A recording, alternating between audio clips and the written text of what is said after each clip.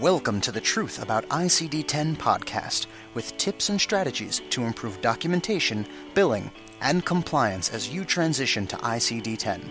This is the ideal podcast for front desk, clinicians, and billers. For more information and to get your free ICD-10 book, please visit www.truthabouticd10.com. And now, your host and author of The Truth About ICD-10, Dr. Nitin Chhoda. In any practice, the person that faces the highest level of responsibility is the clinician. After all, it's the clinician that interacts with the patient, that delivers the care. It's the clinician who's responsible for the documentation that ultimately gets them paid. That's why clinicians need a substantial amount of training, and they need to be given a program that essentially accommodates to their schedule as we get closer to ICD-10. Now, the best way to do this is to transition clinicians one at a time, or transition entire facilities one at a time, as opposed to trying to force it down the throat of the entire organization.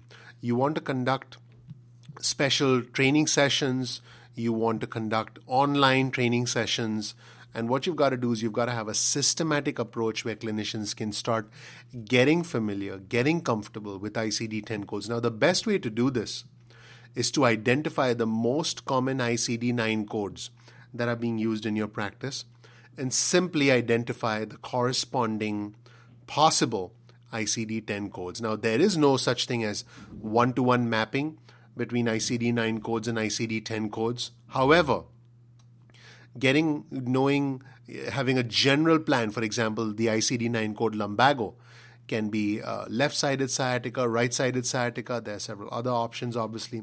But knowing this can move the clinician one step closer to successful ICD-10 implementation. So again, identify the most common ICD-9 codes, use crosswalk tools, use any kind of online converter to convert those ICD-9s into ICD-10s.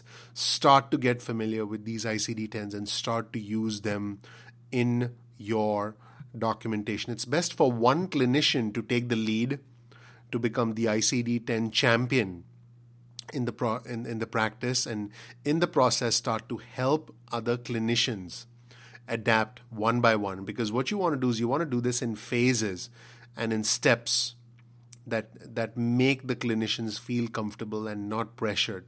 Because when a clinician can do it in a stepwise manner, and when one clinician leads the way, that makes it a whole lot easier for all the rendering providers, all the clinicians, to adapt and to be successful with ICD-10 preparation.